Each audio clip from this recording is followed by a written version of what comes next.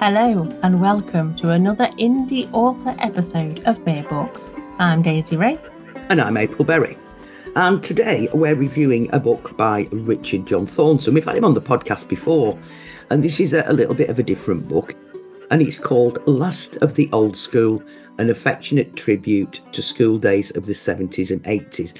And I thought it'd be quite nice for us both to reminisce, because we were both at school in those eras. So maybe bring back a few memories. What do you reckon, Daisy?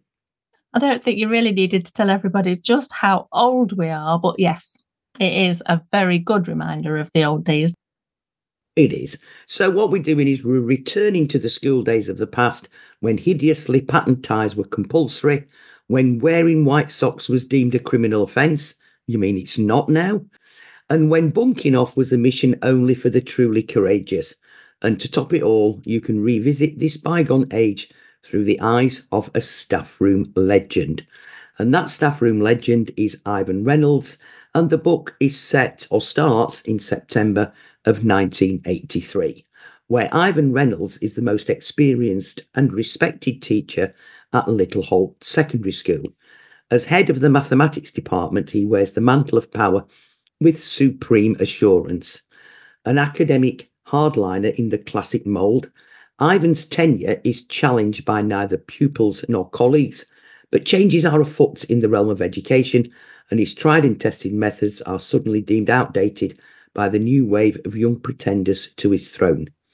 As retirement looms, Ivan is gradually forced to reevaluate his habitual approach to professional duty, as he faces surrendering his esteemed position with the utmost reluctance.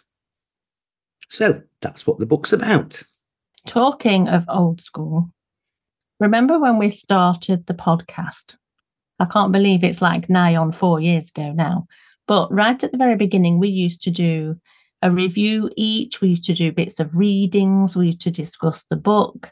These days, we're a lot more about interviewing authors and getting their thoughts on everything. We are going a little bit old school on this episode.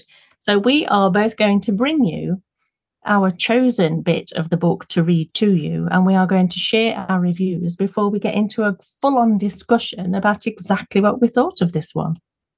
I'm quite looking forward to that, because when I was doing my review, I was thinking back and reminiscing, and it is very old school, but I enjoyed those days when we used to talk about the books.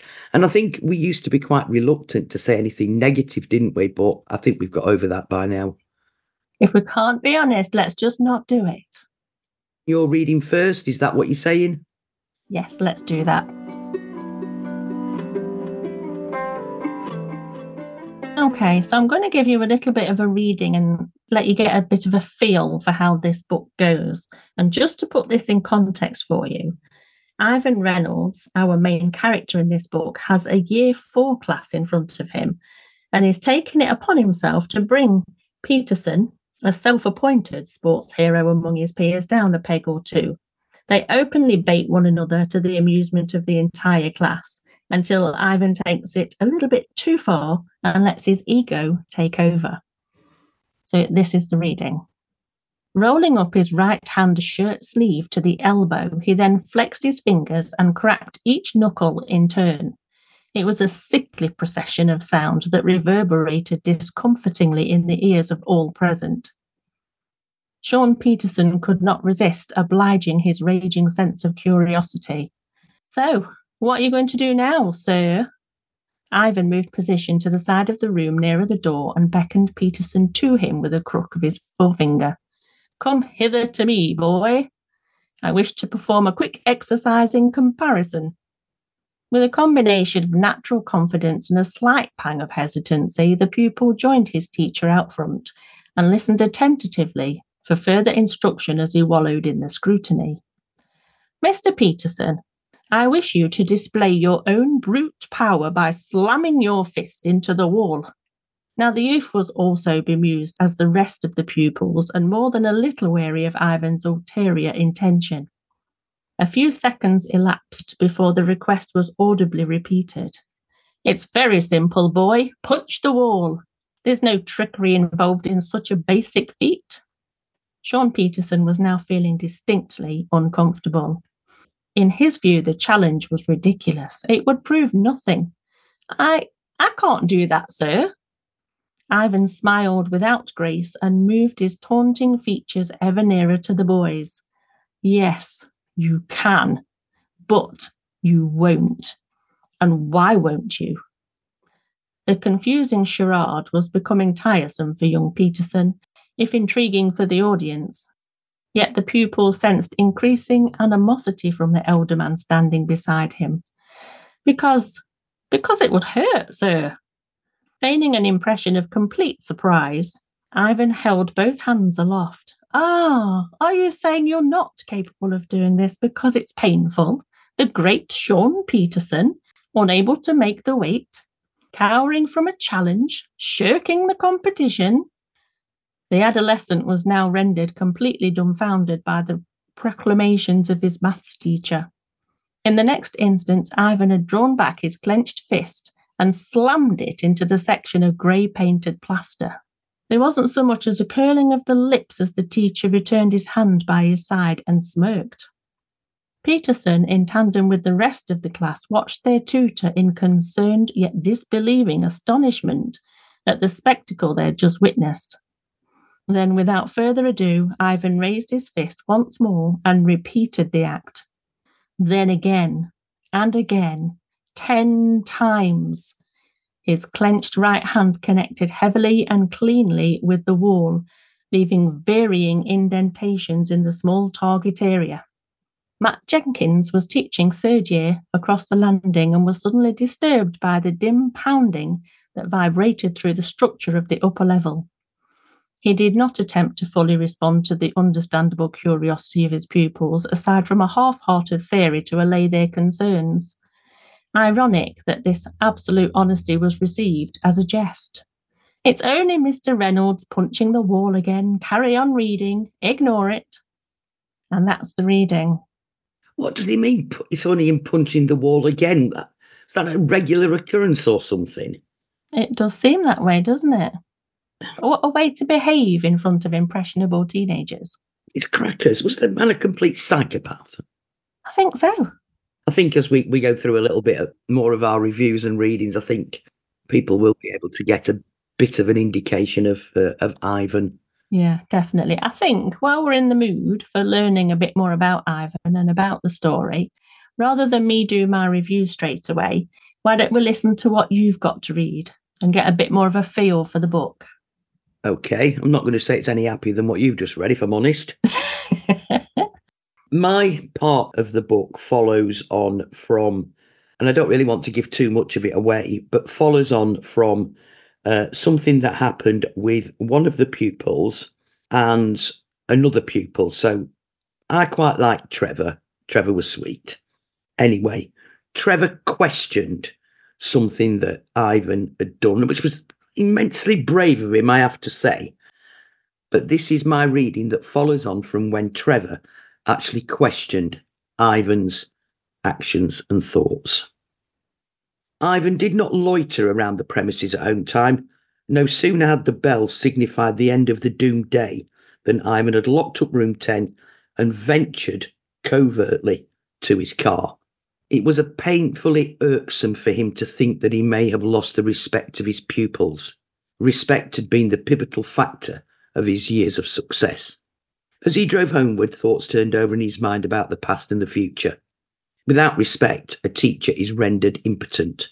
But even more worrying was that a sense of self-doubt had slowly and progressively encroached during the day. Maybe Hilary Johnson was not the devilish child he perceived her to be. Maybe, just maybe, his hardy principles were outdated and could rightly be deemed unacceptable by the modern bodies of authority. Perhaps he was indeed a bully, a tyrant, a monster as the potential rumours may have established. Could it be that this long-time paragon of law and order had got it so badly wrong? The solitude at home did not allay his concerns. His loneliness only heightened the inner tension he vainly fought against. The quandary ground away within the cogs of his brain, providing nothing in the way of illumination to the suffocating darkness. Yet still the inner conflict raged as the night wore on, until his mindset finally cemented some direction. Professional and personal pride could not allow him to show contrition. An example needed to be made of the girl, and he was the ordained person with the responsibility of setting that example. He had never, and nor would he ever, cower away from duty. When called to arms, Ivan Reynolds was nothing if not immediate and precise. Yet, even as he half-heartedly convinced himself of the purity of his principles, the inescapable photographic proof of his perchance for failure sat staring back at him as he slouched on the edge of the bed in his pyjamas. With nightcap of whisky in hand, he dare not look back at their knowing gaze.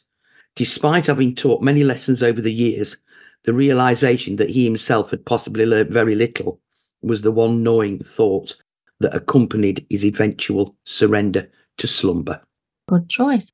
It gives you a deeper insight into just what a man Ivan Reynolds is inside his own head, and the fact that even he can admit that he's never really changed. He's always been the way he is now. There's not a lot of development in his character, is there?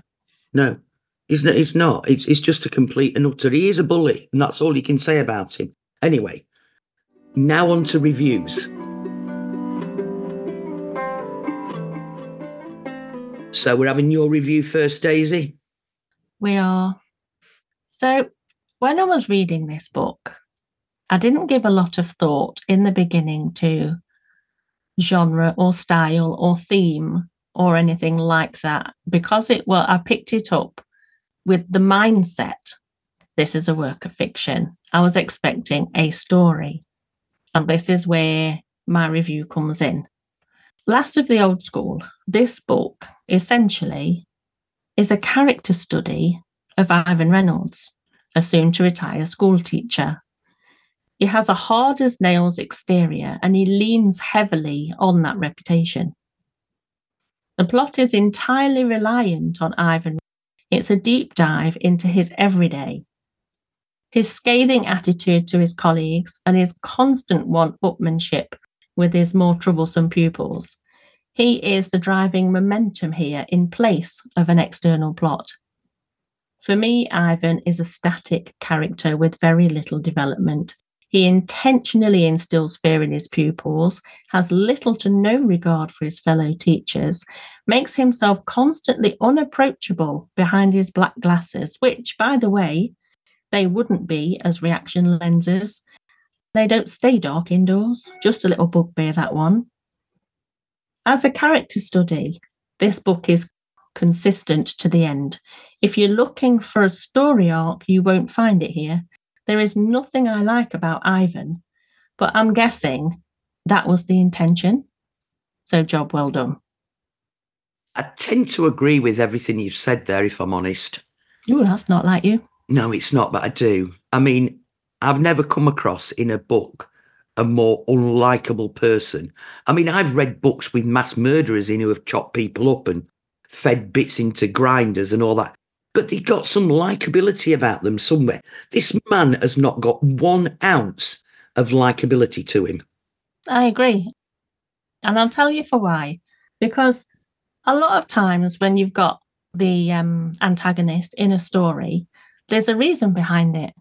Or they've gone through some hardship, or they're suffering, and that's why they're acting the way they are. This guy has been exactly the same for the last 20 years that we know about in the story. The man's an arse. That's all I can say. He is an arse. Let's hear your review, and then we'll have a good old natter. Okay. Right. So it was me that chose this book, and I was quietly excited to read it.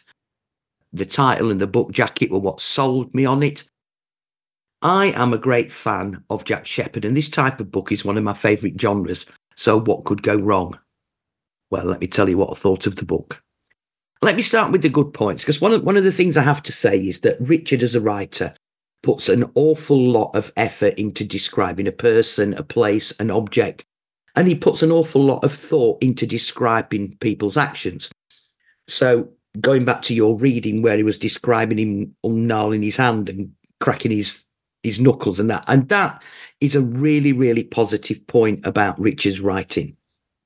So I got to know Ivan really, really well.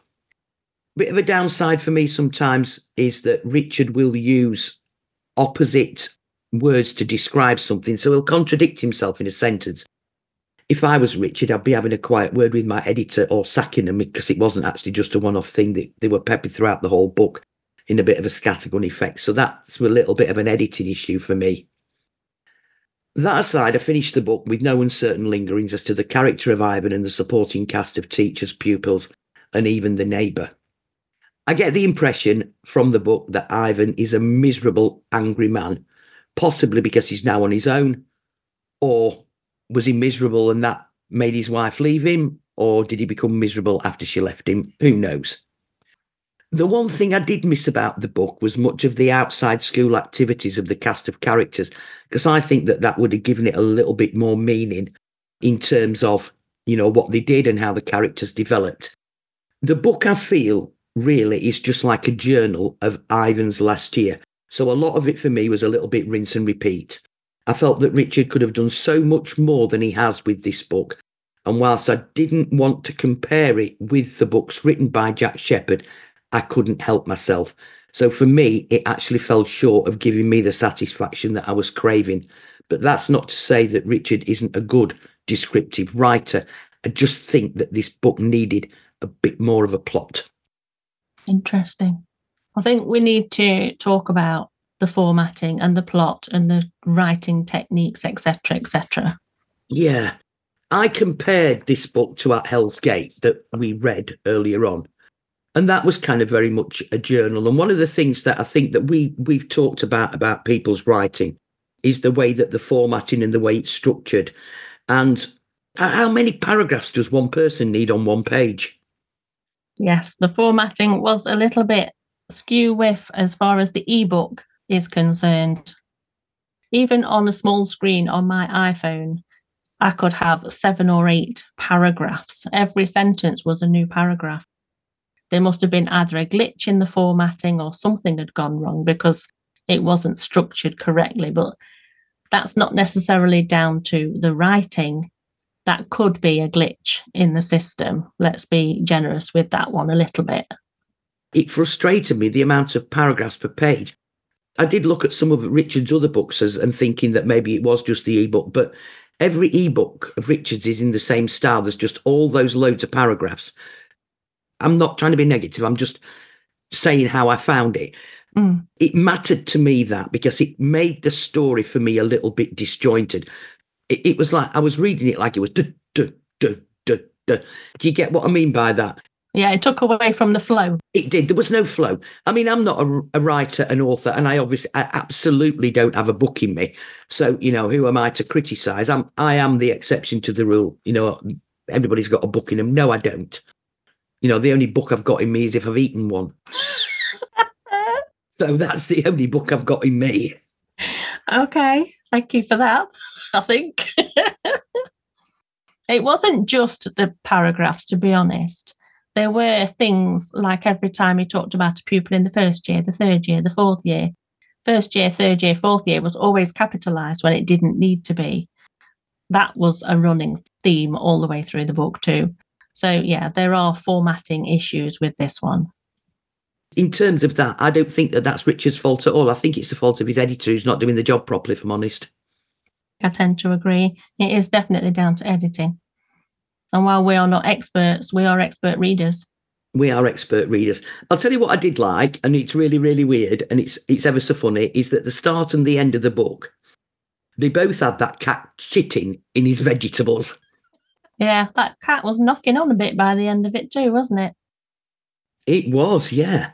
But it was just so funny. We start and finish a book with a tortoiseshell cat shitting in veg.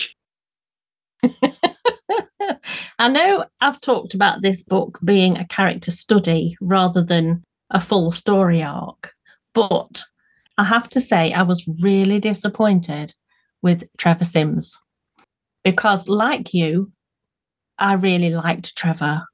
Yeah. He was a nice young man. He loved his mum. He cared about people. He cared about being late for school. He even liked Ivan Reynolds. And he cared about odd socks because it was going up to washing day. For one of Ivan's pupils to turn up 15 years later and it was a passing throwaway remark that Trevor Sims had died at 17. Yeah. That could have been so much bigger. It could. He was one of the most wonderful characters, or started out to be, and then we lost him, and then he was just thrown away dead. Yeah. And he could have done a lot more with that. I was a little bit disappointed that Trevor Sims didn't have a bit more about him in the book. I think Richard's got so many good ideas going on in his head that he fails to get it down. And I mean, we've both spoken to Richard, and he does have a lot going on in his head, and he's quite sort of thoughtful. And I think what he's doing is maybe he's thinking that his readers are a bit simpler than what they actually are. What, because he does tend to repeat a lot? It is a bit rinse and repeat, let's be fair. I feel really bad about sort of saying what I'm saying in a way, but I've got to be honest. One of the things I'd like to give Richard some praise for, and I've said it before, is his depth of description. I know Ivan now like I knew my own dad, I think. Blimey, steady. But one of the things I took away from the book is that Ivan was 60 when he was retiring. God, it was more like he was 80. So he wrote him as a very, very old character. Well, he was retiring. Well, I don't know, though. I mean, he was still very strong and lithe and went running over lunchtime and was... Yeah, but he was old. He was old in his head. Very stuck in his ways. Yeah. There was no give in him. No. And as for the writing style, Richard tended to make the same point several times in a row, just with different flowery prose each time. And it's either as though, like you say, does he think the reader doesn't understand it the first time, or was it a way to bulk out the word count to make the book a bit bigger? You don't need to bulk out the word count if you've got something good to put in the book. And I'm absolutely convinced that Richard has got better things in his head. But it's not a story, is it? Yeah. Ivan doesn't grow from the beginning to the end.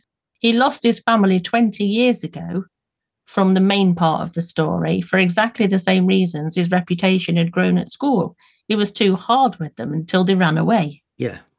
But he wasn't sorry about it. He didn't do anything about it. He didn't go and find them. He just lived with it and lived with a photo on the sideboard forever. So I didn't even feel sorry for him living on his own. No, he's a narcissistic megalomaniac. Yeah, but look how well we know him. If we think about the book as a character study and don't think of it as a story, then it's really good.